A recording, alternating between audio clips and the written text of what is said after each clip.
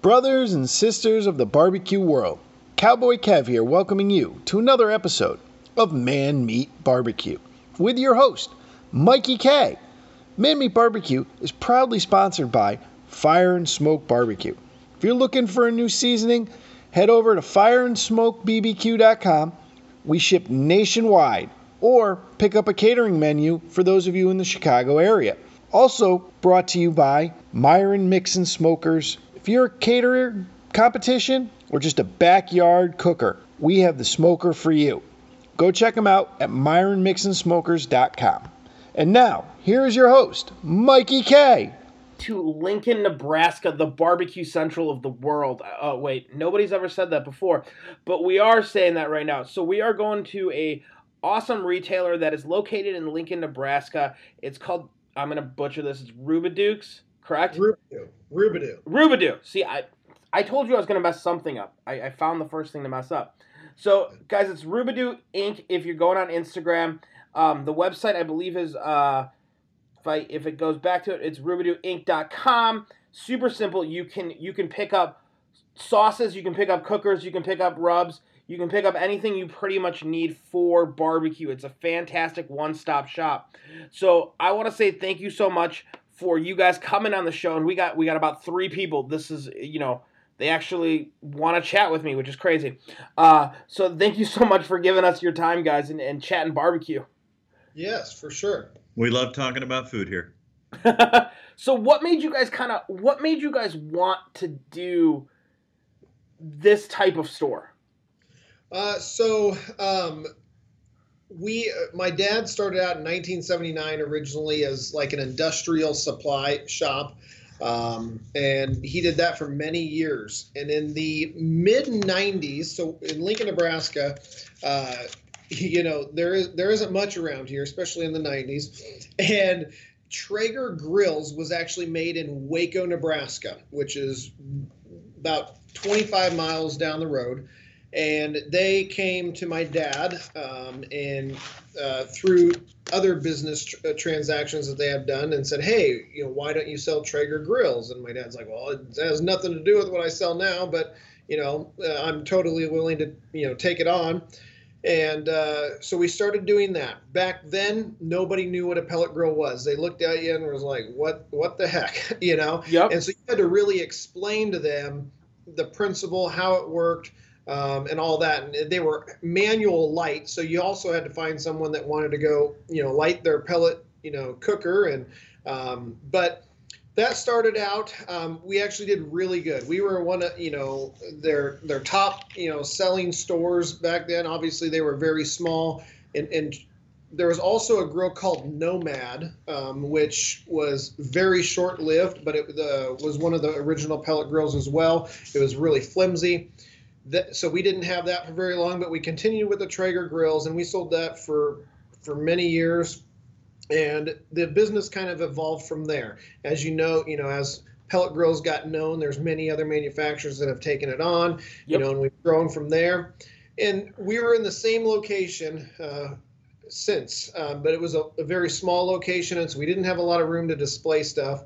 And with, other aspects of our business, we were growing. We were in a couple different locations as far as we had warehouse and whatnot, and we wanted to kind of consolidate and get into one building. And we tried for a few years to find an existing location and couldn't. So we finally built a new location that can house everything, and we have a much larger showroom, which gave us the ability to bring on many more different products that we're all around barbecue, and it has been very good for us. It's something that we're all very passionate about, that we love, and we continue to add all the time. And, our goal is to be, like that one-stop shop. And, in Lincoln, Nebraska, there's some areas where there's other large barbecue stores, and there isn't, so close to Lincoln, you have to drive quite a ways to get to one. And so we're trying to be that go-to store. I mean, Lincoln, Nebraska is a lovely little town. Yeah, no, it is a very nice place. I mean, there's not a lot to do like there would be in Chicago or, Dallas, Texas, something like that. But, it's a great place to be. I mean, I will. I have been to Lincoln, Nebraska. I've spent a couple days there. I was much younger, but it was still a fun little town. Yeah, yeah. And, we also, have other products that we carry, but barbecue is definitely one of our main products that we focus on. So after you guys, you said you got the Traegers in and you started carrying some stuff. What was the next like growth of it when you said, okay, cool, this is working? Because obviously when you first started carrying it, you were like, okay, well, we're not going to run out and get every barbecue product known to mankind. We want to make sure that this actually works and people are starting to come. So at what point did you guys kind of look at it and say, okay, there's a business here. How do we kind of spread our wings and get more in? Well, how we really grew as far as people knowing what pellet grills were, I think goes back to pellet and corn stoves. We got into that market with a couple different companies because when pellet stoves first came to market, pellets were cheap. And everybody wanted one. And once people kind of found out about that, the grill just kind of came naturally. And that's really what took the pellet business to the next level for us anyways. And then, as the years progressed, we, got into a couple different brands. And we were the go-to shop around here for pellets because you couldn't get, until just the last few years, you couldn't get pellets anywhere. I mean, you had to go to a specialty shop to get pellets. And that's actually how me and Nick met is, with the pellets. And so for years, that was kind of our the reason everybody came to us was to get pellets. And then that business continued, and when we moved, we just knew that it was, a prime opportunity to really take those loyal customers that we have had and give them even more. That's what it's about. When you come into our store, we want people to see something new, see a whole bunch of things that interest them, always have something different that other stores don't have. And that's what we try to focus on with the barbecue side of things. And you guys, if I'm not wrong, you guys sell meat also. We do, yeah. We carry some local products, and then we also carry, Snake River Farms as well. It's frozen, so we have a freezer here where we carry that, and people are able to come and purchase those meat products that they're not able to get elsewhere. If people don't know what they're looking at, they're kind of sticker shocked when they see Snake River Farms, but for the people that, know what they're looking for, they love that they're able to come locally and get something like that. I mean, the experience is completely different with that versus, going to your grocery store and getting meat. It's always a little bit of a sticker shock, right? When you look at the per poundage or the amount, especially if you're looking at a larger steak or something that's a little bit different, there's always that initial sticker shock, right? Yeah. But I think that helps people ask questions sometimes. Yeah, for sure. I mean, there is people that see the price and they don't ask any questions. But no, there is a lot of people that are curious, what makes this more expensive? And, I tell a lot of people, it's obviously not something that most people are going to eat every day, but it's a great treat. You just don't want to overcook it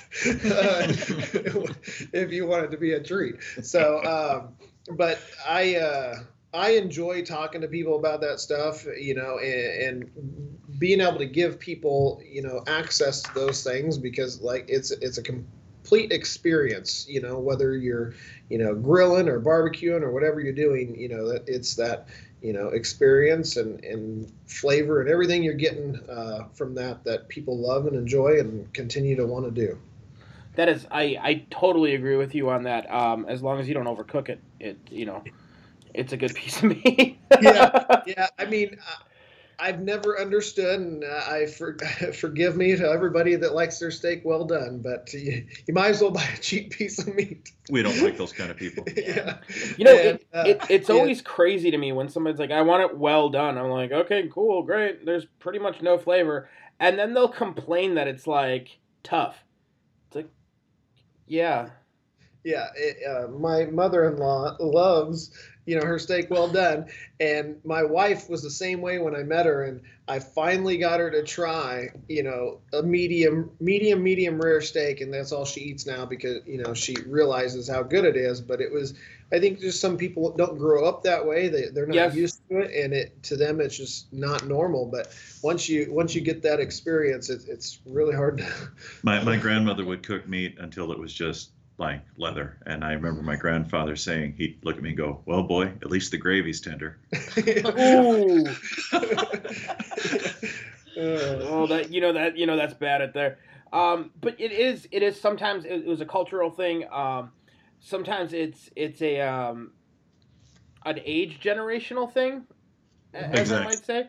Because they were taught like that they had to cook it that way.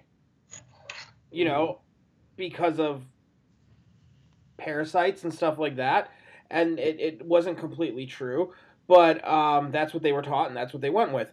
And I find it funny. I've turned some people into the medium rare stuff because we've used sous vide to kind of change it, because like when you sous vide something, the texture is a little bit different. Mm-hmm. And it's so funny how people are like, oh, so that's not blood. No, that hasn't ever been blood. Like that's never what it is. Yeah. Yeah, it's amazing, and a lot of people that aren't familiar with barbecue when it comes to smoking things, they'll see the red, smoke ring like in the Yep. meat and think it's not done. And so having, making sure people are educated on those things, is a huge part of it. You know what the hardest part is? Chicken. When you Yeah. barbecue chicken, it is like, I know almost every single time that we do like a party with chicken on it, there's one person that's like, your chicken's raw. Yep. No, it's not. It's smoked. No, it's pink. It's raw. Yeah. Yeah. No, I can promise you 110% it is cooked. Nope, it's pink. Yep. Yeah. Mm-hmm. I know there's pink in it. Yep. That's the smoke ring. It it's smoke. Are you sure? I can guarantee you, as much as my thermopen tells me, that it was 165 degrees. Yeah. We had a 4th of July party one time, and we cooked chicken for everybody, smoked it on a wood smoker all day long. And at the end of the night, my dad's like, "Why is all this chicken in the trash?" And a whole bunch of people threw it away because They thought it was raw. raw. And so, yeah, chicken's probably not the best thing to experiment with in a party situation. But that's the hard. I mean, yeah, but for you at least, it wasn't your business that they were yelling at. It's really hard when you're the caterer and you're like, no, I promise it's not raw. Like I promise it's completely cooked. Yes. That, and then I don't know if you guys have had this problem, like with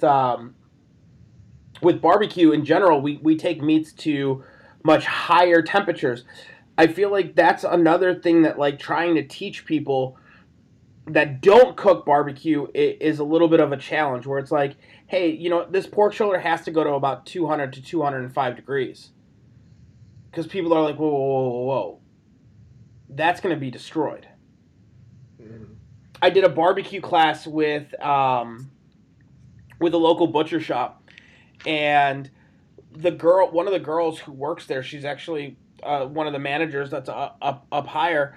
She was helping out with the class, and we did pork shoulders. And for you guys know, like when you cook a pork shoulder and then you wrap it and then you unwrap it, it looks nice, dark mahogany, that beautiful color, right? Yeah. Well, she's never seen a pork shoulder smoked. Really? Yeah, I guess so. So when we unwrapped it in front of the entire class, she's like, I just saw those. She's like, and I literally thought you burnt them.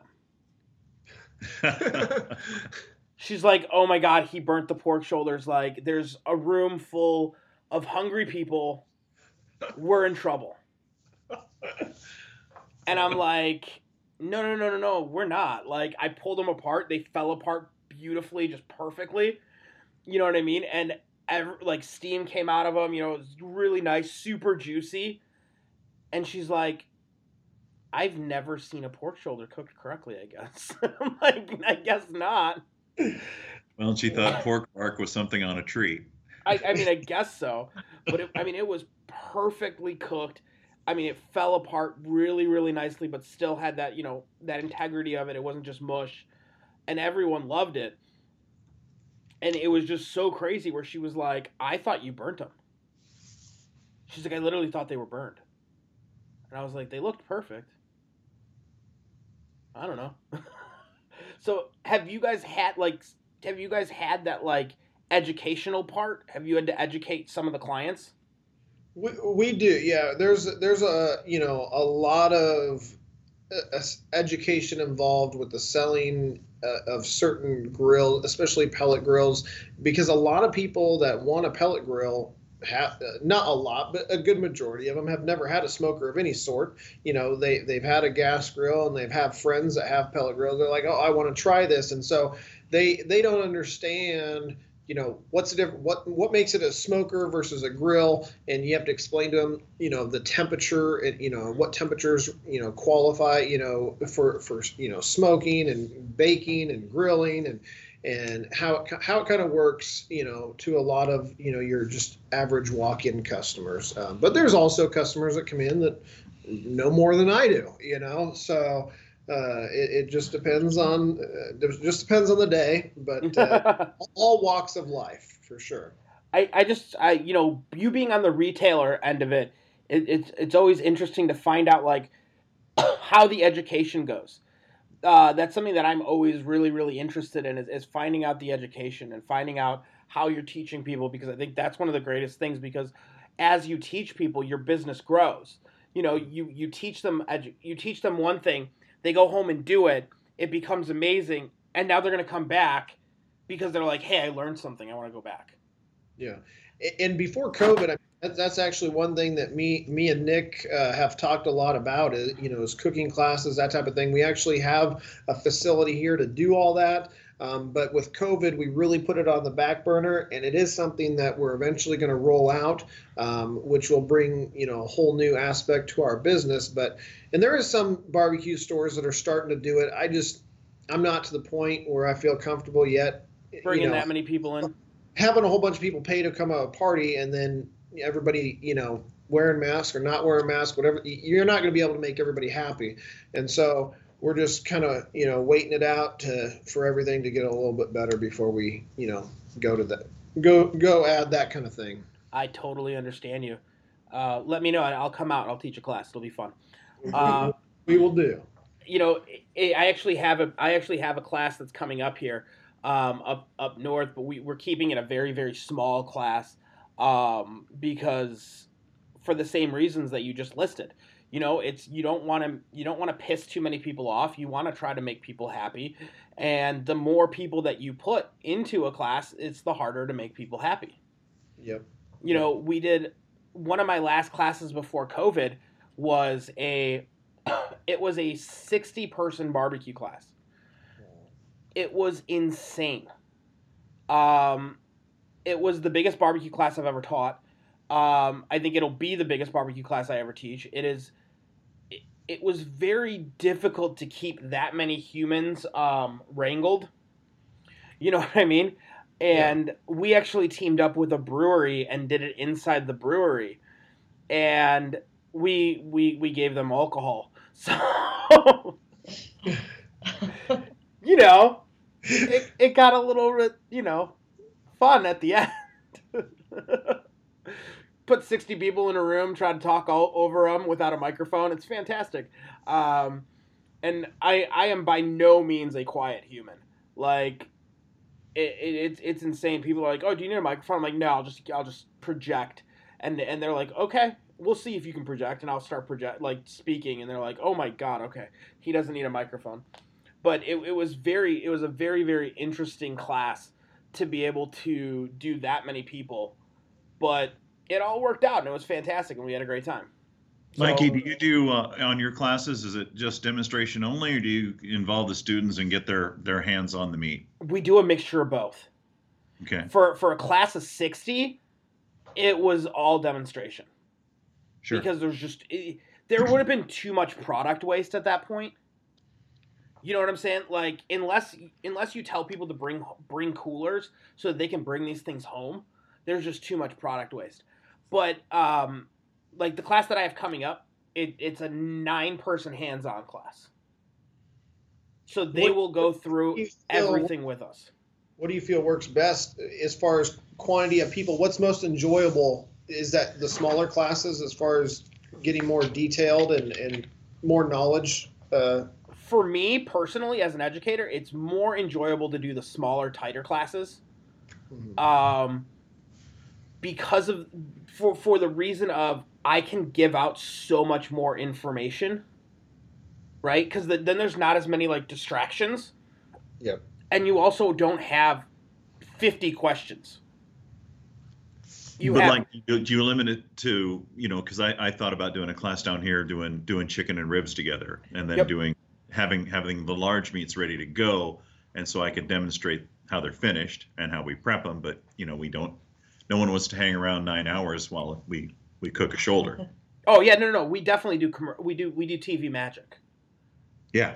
So what we ended up doing is we do that fun TV magic where it's like I'll get there at 4 a.m, throw shoulders on, then we prep one shoulder in front of them, and then we'll have them prep one and take it home. So they'll prep it, and they'll prep everything. We put it inside the place that I do. It has a very nice large walk-in cooler. So we'll put everything on a cart, put it in the walk-in cooler, prep the next thing, put everything in a cart, put everything on a cart, put it in the walk-in cooler. Then stuff starts coming off the cooker. And the way that I do it is we do it in stages. So I'll start the shoulders that we're pulling at like 4 a.m, right? So then those get wrapped right around 10, and the class normally starts at noon. And then they get finished, right? And then they're in a cooler, and they're done, and they're hanging out. And then I start another one right as I know that, like, after prepping, we're going to be wrapping. So I can show you, okay, we just prepped. Now let's pull some off the cooker that we're going to wrap, show you how we're doing the wrap, what we're putting into it, and everything. That's going to go back into the smoker, finish it out. And then here's the one that's completely done. We're going to pull it and give it to you and serve it. Yep, sounds like a good plan. So we do that like shoulders are a little bit harder to shoulders and briskets are a little bit more tricky on timing with that. What works really, really well is ribs, chicken, all that kind of stuff works really, really well. Because they're just shorter cooks. So you have, you can kind of walk people through them much quicker. And then usually the shoulders that are finished at the end of the class that nobody's really eating, that's what the staff takes home. You know what I mean? Like, here you guys go. You don't got to cook. Here you go. And we'll give out staff. We'll give out staff food because, like, to be honest, like, after I'm done cooking, I don't want to eat any of it. Like, in any way, shape. Like, I'm not I'm not saying my food's not good or anything like that. But, like, when I cook, like, I cook commercially, it's so funny. People are like, oh, you must eat so much good brisket. Dude, I barely eat brisket. Like, I'll try a little bit of my brisket to make sure I'm there and I'm on point and my flavor profile is perfect. But other than that, like, I'm that person, like, at the end of the service at 10 o'clock at night, like, I'm going through a drive-thru at McDonald's. And they're like, wait, what time did you start? I'm like, 2 a.m. You know what I mean? Like, I've been with this food for so long that I literally want nothing to do with it. Yeah. No, we used to have another food, business that we made a snack, and it's the same way. Once you've made it so many times, it's just like, it doesn't matter how good it is. you want something different. There's a funny meme that's going around a bunch of the chef groups that I'm in, and it's basically like a picture of, I believe it's Joaquin Phoenix, like tilting his head down, and it's like, what do you mean you work with food but you're hungry? It's like, you don't understand. Like, until you've worked in a kitchen and you've put out so much food, like, I just don't want that food. Mm-hmm. You know what I mean? It's like, if you worked at McDonald's, you wouldn't want to eat McDonald's. Yeah. It doesn't. Go ahead. Mike, do you use your seasonings in your classes then? Absolutely. Yeah. It's the best sales pitch. Yeah. Come on, I'm not dumb. No. That's when you, like, at the end of the class, you just sit back and you're like, all the seasonings are for sale right there. And everyone just kind of, moves on over. But at that point, you really decide who really liked your class and who didn't, right? Oh, yeah, absolutely. And according to my track record, I mean, I don't have too many people that don't leave with one of the seasonings that we sell. That's good. But it makes you feel good too. Oh, it's fantastic. And it's great that people want that flavor, enjoy those seasonings and go, and are willing to give money for them. And then feed their families with them. That's the coolest thing, is people feed their families with them. I don't know if I'll ever get past that point where it's like, there's there's people in other states, there's people in my state, there's people around me that purchase my seasoning that don't know who I am, that don't know how that seasoning's made. They don't understand that it is, our seasonings are all hand packed, hand labeled, everything. We're doing it all by hand. We keep it all in house. It's a very high, we try to keep it very high-end spices, everything. And I just can't get it past that somebody is sitting there and going, what do you want for dinner? Oh, I want steak. And they turn to their wife or they turn to their husband and they go, or their partner or whatever, and they say, what seasoning do you want on? I want the shiitake. They have no idea who I am, but they're using my seasoning. To me, that's just mind-blowing. Like, I don't know that I will ever wrap my head around that. Yeah. It's a good feeling, though. Oh, it's a great feeling, but it's just crazy. Yeah. That's kind of how we, how long ago did we meet? I would say at least 10 years ago. Yeah.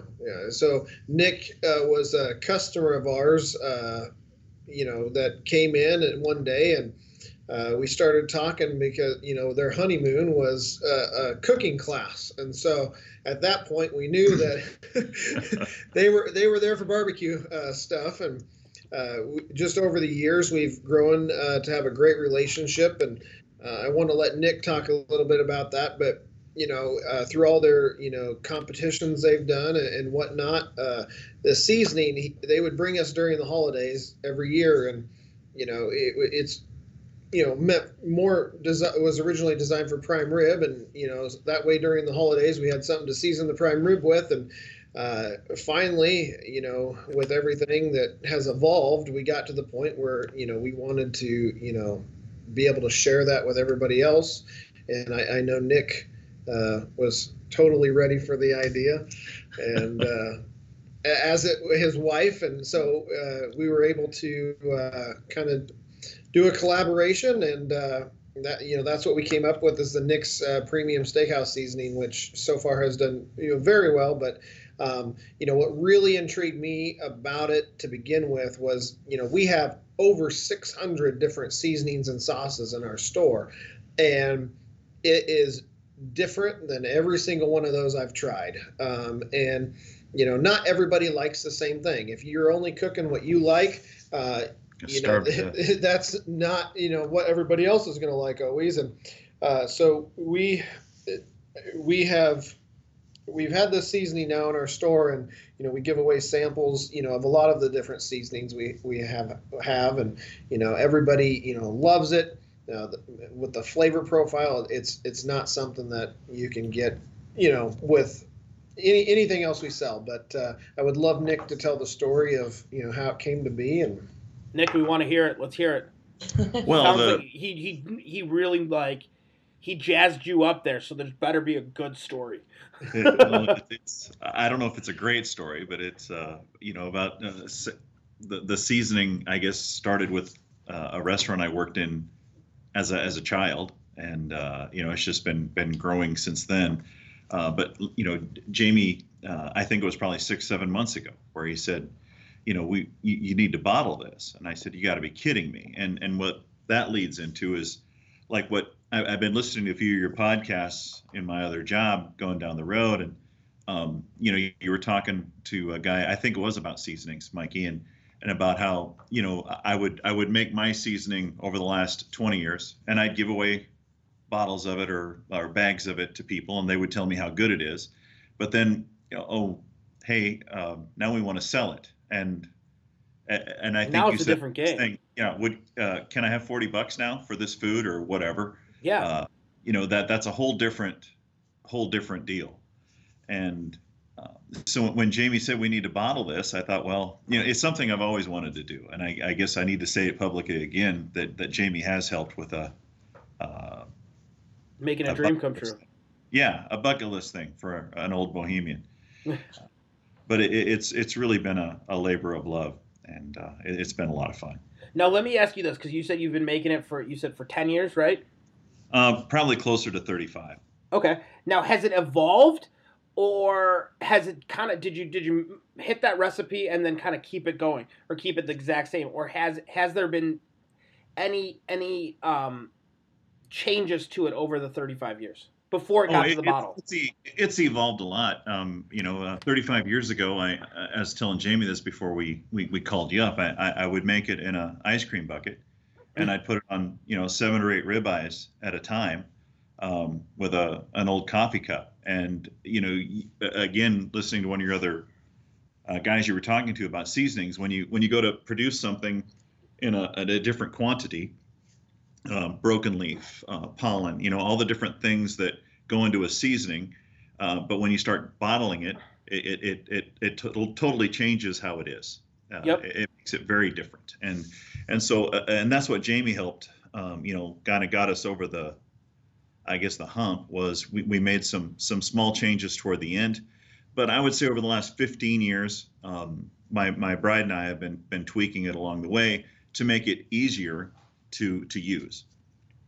Now, when you went from your concept to starting to go to a bottle, because that's one of the hardest things that I think most people don't understand. And I know you said I've talked about this on the show before, and I think it's always a very interesting conversation.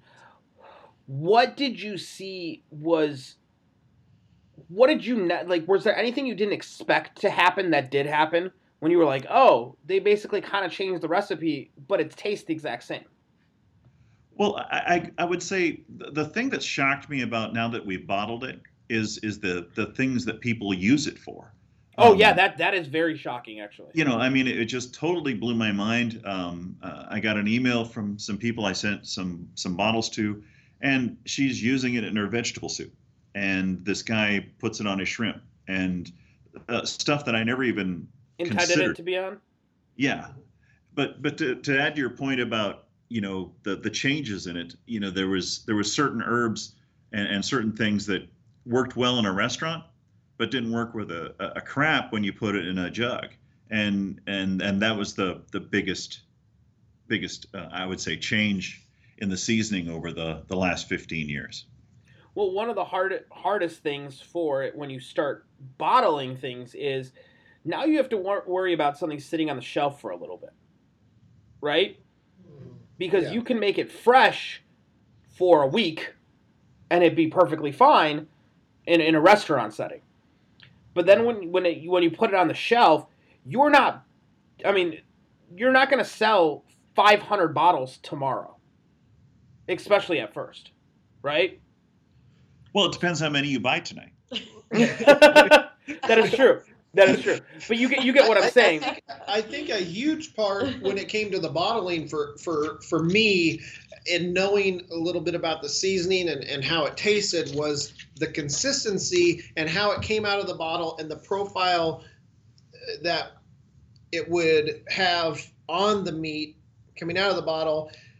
And that's kind of what we altered some things so that flavor profile was more consistent, no matter how much you used. And that with the herbs that's in it, it's kind of very important that it's that way, and which has made it a very unique seasoning. But I think that's a lot of, when you're just if you have 10 different herbs in your kitchen cabinet that you're putting on the meat, you can put on exactly how much you want, and make it taste however you want. But when it's all together in a bottle, it depends on how that customer is going to dump it out, and what side of that lid they're going to use on how strong it's going to be, what it's going to taste like. Absolutely. And so that was important for us. And I think that's actually kind of one of the hardest things in general about being a spice producer, because people unfortunately tend not to always think the best when they're putting stuff out, pouring stuff out of a bottle. I know that I've had a couple people that are like, man, your Windy City was really spicy on my ribs. And I go, well, how much did you use on it? Oh, I caked it on really thick. Yeah, you're not supposed to. Yeah. I go, Yep. did you try it out of the bottle? No. So you're telling me that you purchased a seasoning, didn't try it, seasoned your food with it heavily. But that gets back to the people that you burned the pork shoulder. I mean. Well, yeah, but you know what I mean. You got to sell to everybody. Right. We all eat, so you know what I mean. Like, but it's just like, man, you bought a bottle of seasoning that you've never used before and you didn't try it. Yeah. Like, that's a hard one to me. That's one thing that's always been amazing to me since we've started selling all these seasonings is we have seasonings from all over the United States, even some from Hawaii and Canada, but how different some of them taste and how some areas use so much more pepper or so much more salt or whatever the case may be than the other area. I mean, it seems to be very regional in what herbs and what things are used, and that's always been kind of interesting to me. What's your common herb in that area? I'm sure that definitely does play a huge role in it, especially if you're talking about, like you just said, Hawaii. They tend to use a little bit different of spices in their cooking. Mm-hmm. Yep. We have some pretty unique ones from Hawaii that have coffee in them, and they're actually really good. But it's very, very intriguing. Well, I've always thought, good food is good food. It doesn't really, it all works. I mean, and that's the cool part about barbecue is that there's such a huge variety of things you can put together. Absolutely. I think that's the one thing that sometimes people get stuck on when they're like, well, I don't cook barbecue as good as you do, or I don't cook barbecue as good as this person does. And it's like, well, do people enjoy your barbecue? Yeah. Okay. Well, then you're cooking good barbecue. Amen. You know what I mean? And it's like, well, I don't cook it the same way you do. Okay, cool. No, that's fine. But did you get to the same point as me? Because realistically, there's a lot of ways to skin a cat in that sense. You know what I mean? Now, some things I push back on, some things I don't. I do believe that, like, it is very, very important that you cook, that you understand why we do what we do, right? You understand why you're doing it. You're not just doing it to do it. Does that make sense? Because there's so many people that are like, oh, well, I wrap at 165. Well, why do you wrap at 165? Oh, because the temperature's 165, so I have to wrap. Well, Yeah. Well, no, you don't have to wrap. You wrap because you don't want the bark to get any darker, or you've already set the bark and you know that is no longer taking in smoke, so you can wrap it and finish it and push through the stall a little faster. Oh, is that why we do it? Yes. Like, it's like, don't just do the motion because somebody told you to do the motion. It's like, learn why you do the motion. Yeah. And I think that's one of the hardest things to teach people. Yeah. And I will say from a retail perspective, a good 70% of your customers are that do because someone else told me to do customer, Mm-hmm. Which there's, I guess, there's always going to be, but it is nice being able to, help educate some of those people on different things like that. And I think that they really appreciate it as well. You can go to, any store and buy a smoker, but when you can go somewhere and talk to somebody about it and maybe learn new tips and tricks or whatever, I think people really value that, no matter, what they're looking for. Well, it makes it fun for them. Yeah. And that changes the experience, right? The experience that if you go to a Home Depot, and I'm not throwing Home Depot under the bus or anything, I'm just saying like a big box store like that, and you look at a smoker and you say, hey, I want to buy this, and they're like, cool, we'll get it down from the shelf for you. And then they're like, oh, well, I have a couple questions on like how to cook on it. Oh, yeah, no. Well, I can't tell you many Saturdays I've been down here just harassing Jamie while he's trying to work, and people will be buying pellets, and I'll ask him, what are you cooking? And well, we're going to make ribs. How you doing them? And you get a conversation with them going on things like that, and they're very excited to share and explain how they're going to do it. And barbecue brings the world together. Yeah. Yeah. I've always said this, that it's one of those things where two humans, because it doesn't even have to be guys, but two humans can walk into a bar, not know each other whatsoever, and if they both cook barbecue, they'll find each other, right? And they'll sit next to each other for hours, and they will talk about barbecue. Well, barbecue and barbecue competitions, all those things, it's always amazed me when people find out that we competed for several years, my wife and I, and people are just, oh wow, a barbecue competition. They're just amazed. It's a whole different game, and there's something about barbecue people that's different than everybody else.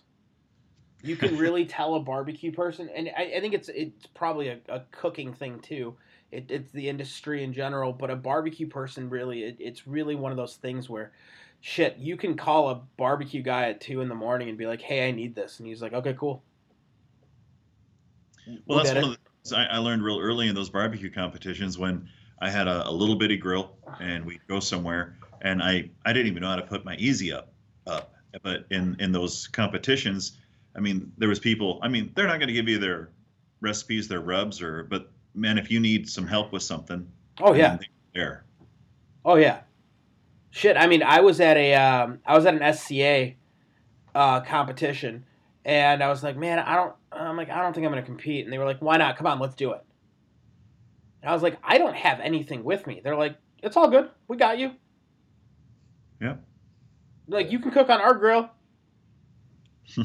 That's a nice atmosphere to be around, this day and age, it's harder and harder to find situations like that. Absolutely. Absolutely. And it's insane how, like, people will, like, barbecue guys will help. And it's insane. Like, the thing is, nobody wants to beat you because you forgot something. They want to beat you because they're better. You know what I mean? Yeah. Yeah. I think one thing that I've always thought was cool from a retail perspective as well is when you're selling a customer a spice or a rub, and they're going home, it doesn't matter what you think of their barbecue. To them, they're the barbecue god. Their barbecue is awesome, and being able to have the people being able to have the feeling of that, no matter what their barbecue tastes like, as long as they're happy. That's at the end of the day, that's all that matters, and that's what keeps people going back for more. Oh yeah, absolutely. They talk about, well, they would come up and ask my wife and I, what's good barbecue? Well, what do you like? And if you cooked it and you enjoy it, that's good barbecue. Mm-hmm. I feel like that is such a difficult question to answer. Well, what's good barbecue? I can give you a scientific answer of what's good barbecue. Is it clean versus dirty smoke? Is it, was it seasoned well? In competition wise, were the ribs, were they sauced properly? Were there no brush strokes on it? Was there a bite to to the rib, or did it fall cleanly off the bone that in a competition that's overcooked? Some people like that though. You know what I mean? Like when you go into the restaurant world, there's people that like overcooked ribs. They just do. That's their preferred method. That's how their mom made it when they were younger, and that's what they grew up liking, and that's what they love. That's why, like, when people ask me, like, commercially, and they're like, hey, what's good barbecue? I go, good barbecue is me making you remember your childhood and loving food. Because if that's what you like you bite into my food and you're like, this is fantastic. It's like my grandma or my grandpa or somebody used to make it. Okay, cool. I triggered a memory. That's what's good. That's what good food is. Yeah. It gives you some kind of an emotion. And the neatest part about cooking, and over all the years of making all sorts of different things, what's always been the most fun for me about food is not that I was eating it, is when I saw someone take a bite of something. Well, not to pick on Jamie, but I will. The first time his wife had my chicken, I remember the look on her face, and it's just, I guess they take a bite and they stop eating and they go, holy crap! Yeah, this is awesome. And there's so many different things someone can like about barbecue. Like for me, one thing with Nick's chicken is not only was it the taste of the sauce, but it was the little grains of seasoning that was sprinkled over the chicken at the end. That you could feel on your tongue. I mean, it was just the whole experience. And some people just think of it, the flavor in a total different way. But everybody likes something different, and being able to find that flavor profile that you enjoy, and every time you do and you taste something else, it's almost like, hey, I just found something better. It's a lot of fun. And to get back to our seasoning, that's what really scared me, though. Well, I can't say it scared me, but when Jamie said, boy, we need to bottle this and we need to take it public. And it's something I've always wanted to do, but it gets back to, will it sell? And as I would make it in batches for people, and then a man I sent some to years ago out in Las Vegas, Nevada. His wife said, he hoards this. Yeah, I mean, he won't let anybody do it. And I'm thinking, wow, that's the amazing thing about making something like this. And from a retail standpoint, with seasoning, one thing I've noticed is, people look at the consistency, the look of the seasoning, all kinds of different things. And I hate to say this, but there is seasoning companies that put their stuff in like a black bottle or something that you can't see through. Yep. That completely ruins it's horrible. I mean, the people, if you can't see the seasoning, there's a 90% less chance that seasoning is going to leave that shelf unless they've tried it or know what to expect, and also the labeling. I found it very intriguing, like when people look at a product on a shelf, what they're looking for. Sometimes the more simple the look of the product, the better it sells. I like cool, fun labels, but people really want to see and know what they're getting easily without being confused by a whole bunch of other stuff going on. Oh, I definitely agree with that. I know that, like, when we were doing our labeling, we wanted it to be very clean. Mm-hmm. That's kind of what we were going for. But at the same time, like, I drink a lot of craft beer. And a lot of the craft beer that I'll try, like, randomly, has everything to do with the label. Yeah. If the label catches my eye and it looks cool, I'll give it a shot. Yep. Like, it's extreme. Label is extremely important. Yeah. And that was one thing that was important for us. It took us a while to come up with what we wanted, but we wanted it to be fun but clean and not confusing and just very straightforward. But that I don't know. I don't think a lot of people or companies do realize that, how important that is. I think they don't realize that at the beginning. Mm-hmm. And then as their product grows, I think they start to realize that, and some of them will rebrand. Yeah. No. You know, like Cosmo Q just rebranded a little bit ago, and I love his new branding. Not that his old branding was bad. Don't get me wrong.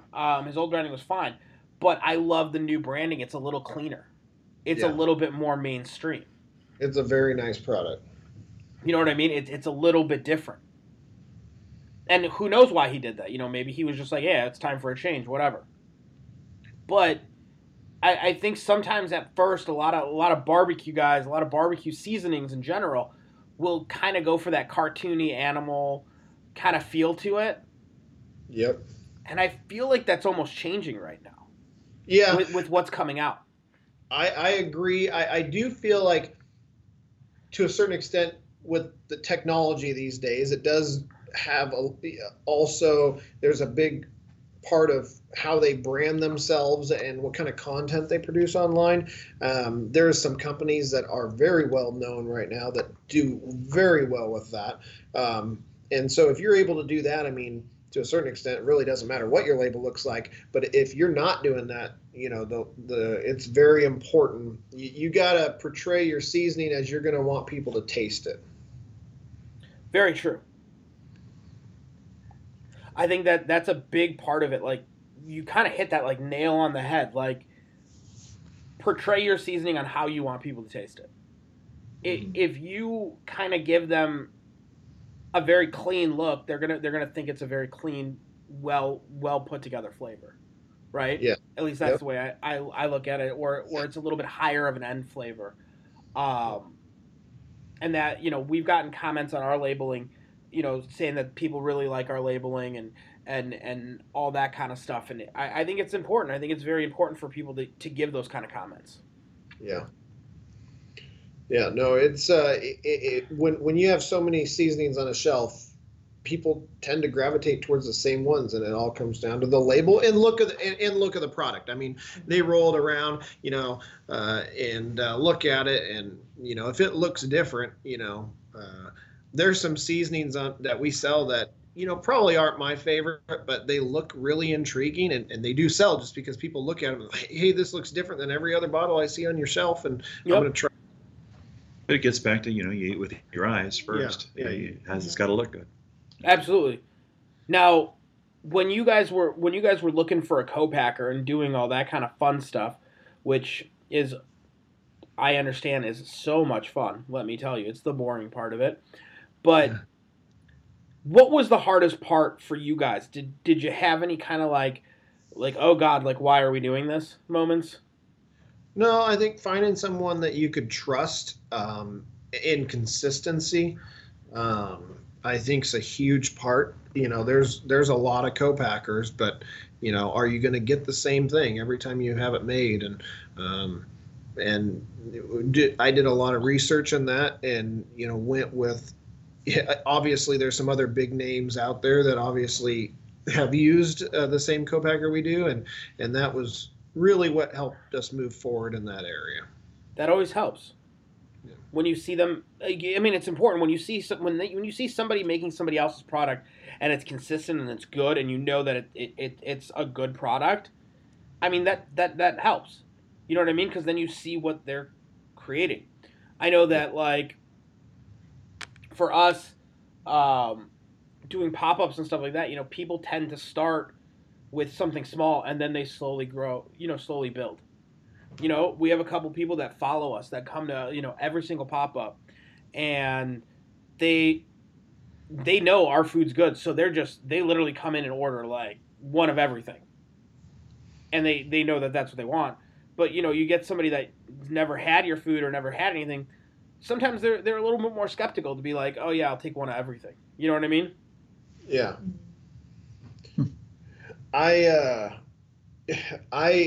I'm one of those people that, yeah, I always want to give stuff a try. And when I'm at the grocery store, like, you eat with your eyes, and sometimes you buy things and you just like, man, I shouldn't have bought this. And yeah, that's why you don't go grocery shopping hungry. Yeah, I do that a lot.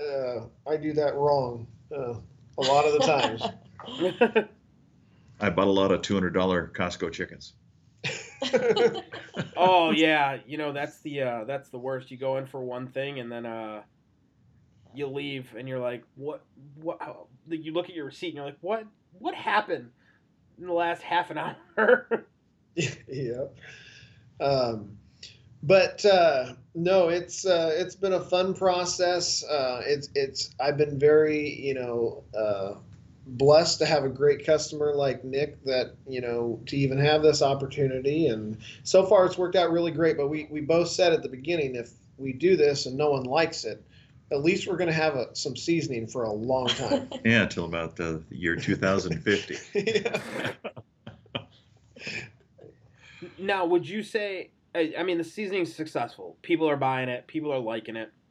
Yes, very, very much so. I've been surprised at the sample bottles that I've sent out, and then I'll get an email or a phone call, and I've ordered bottles off of Amazon for my two friends that are cooks, or again I'll get a phone call about they're using can we use it on this, and one of the changes they thought we should make was that we should really say it's all purpose. But it's you can put it on anything you want. I think so. And disagree or agree with me on this, and I think you're going to agree.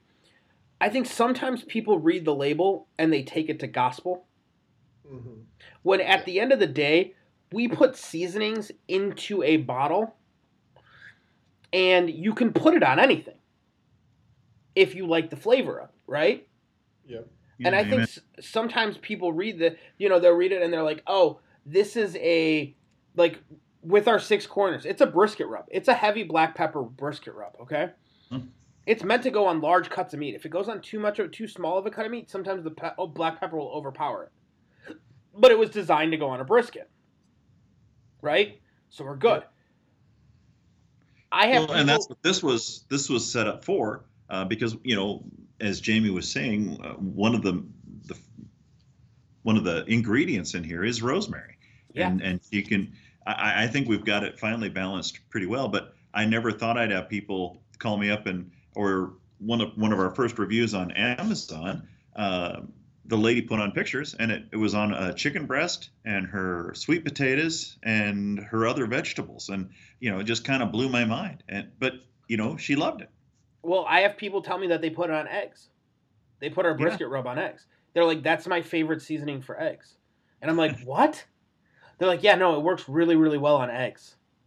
And I'm like, oh, okay. And at first, when I first heard it from one person, I was like, okay, you're a little crazy, because I know the guy really, really well. And I'm like, you're just crazy.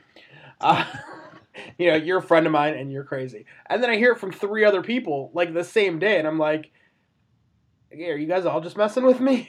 You guys all really putting on your eggs? Well, one thing that I don't think people realize, and this was taken into consideration before doing this, is when you have a rub that's called all-purpose, and you try to market that, you know how many all-purpose rubs there are, and people, even though people know that they can use it for everything, it's not telling them what to use it for. So when someone comes into our store and they're looking, if they want to do a brisket or they want to do steak or they want to do chicken, their mind is looking for something that tells them what to use it for. That says chicken. That says ribs. Yeah.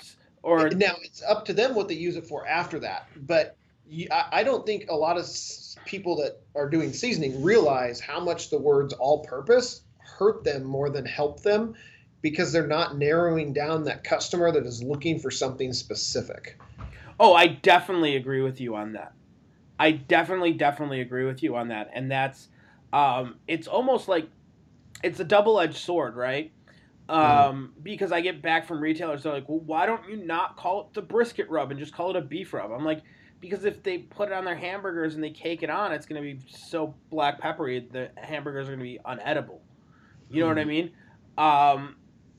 But it's like, sometimes that word brisket helps tremendously, because it's like, oh, I'm looking to do brisket. Well, this is our brisket rub. Oh, okay, perfect. Like you're saying, it's like our Windy City, that's our pork and chicken rub. And it's like, if you tell people, it's like, well, what are you looking to do? I'm looking to do chicken. This is a chicken rub. Here you go. Oh, okay. You know what I mean? They go with it. And then the more experienced cooks do tend to take those seasonings because they liked it on certain things, and they start to experiment.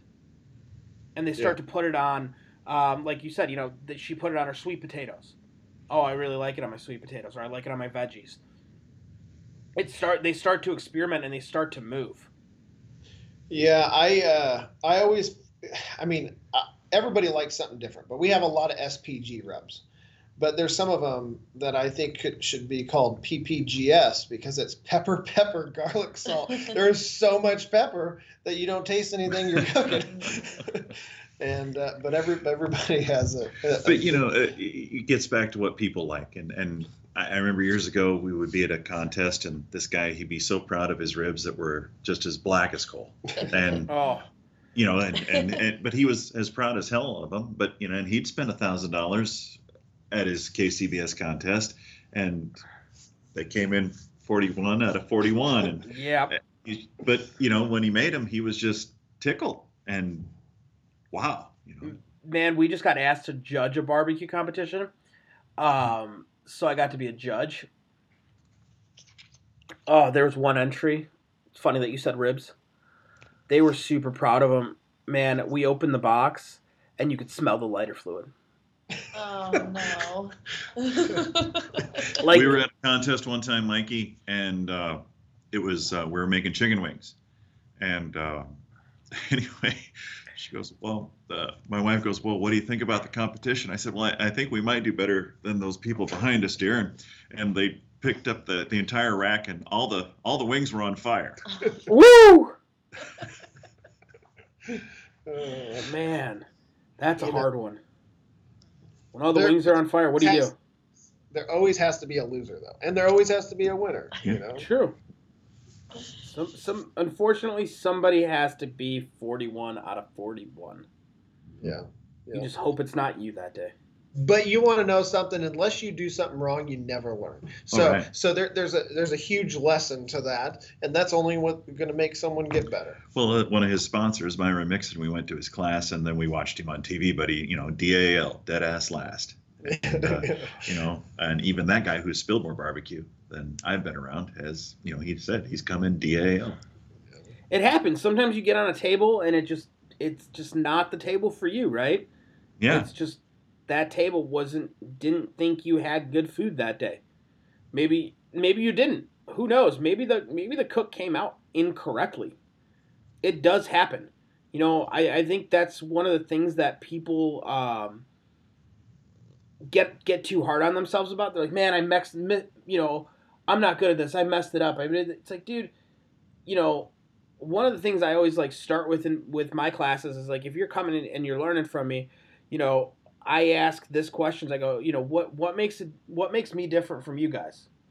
And everyone's always giving me they're like, well, you're up there teaching, you do this for a living, you do that, you do this, you do that.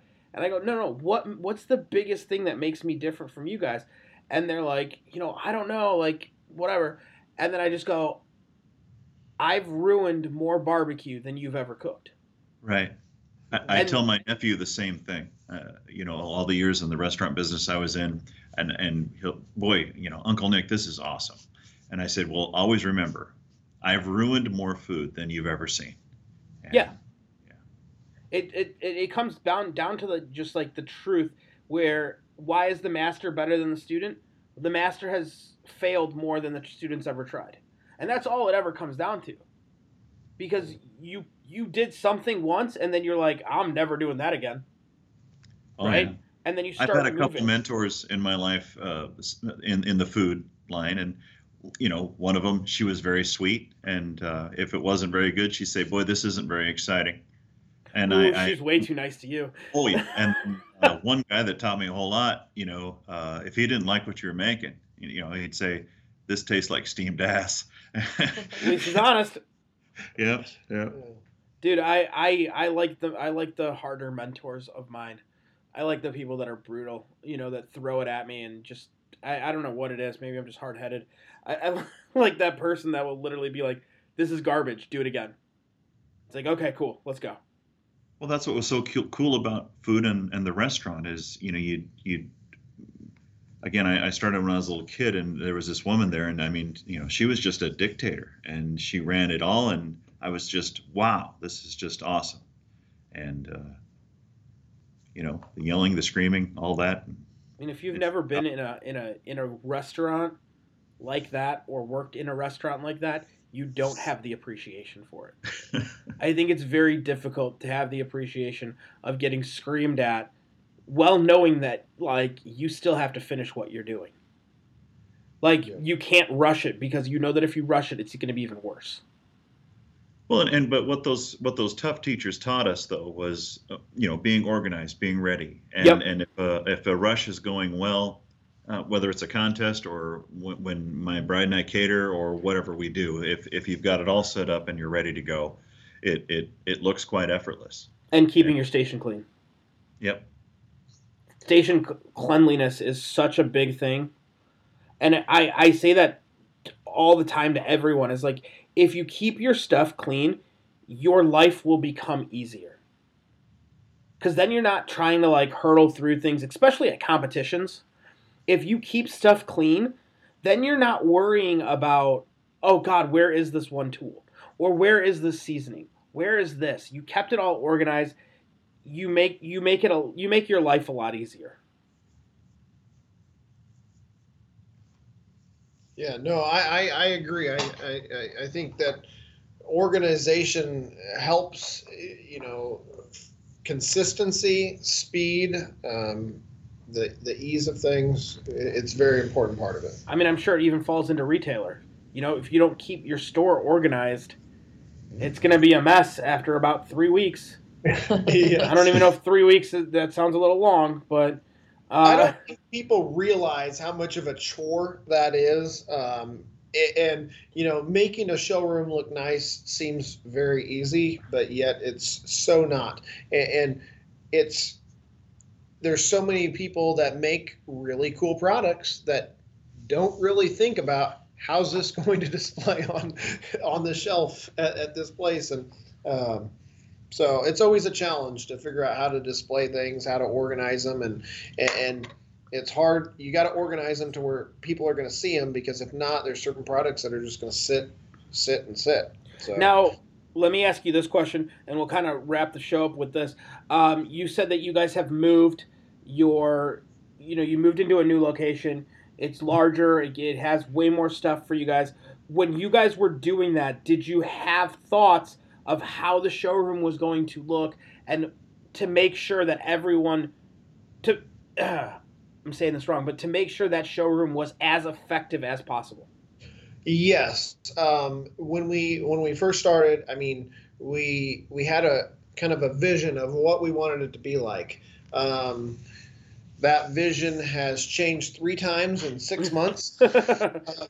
We just reorganized again. We have brought on 3 new brands of grills that we're going to be selling, and we had to make room for that. We have like about 30 some new models that will carry on top of the ones we already have. And so you're always evolving. I mean, you always changing, and the worst is when you have a great product and everybody likes it and you can't get it, or they quit making it. That I can understand.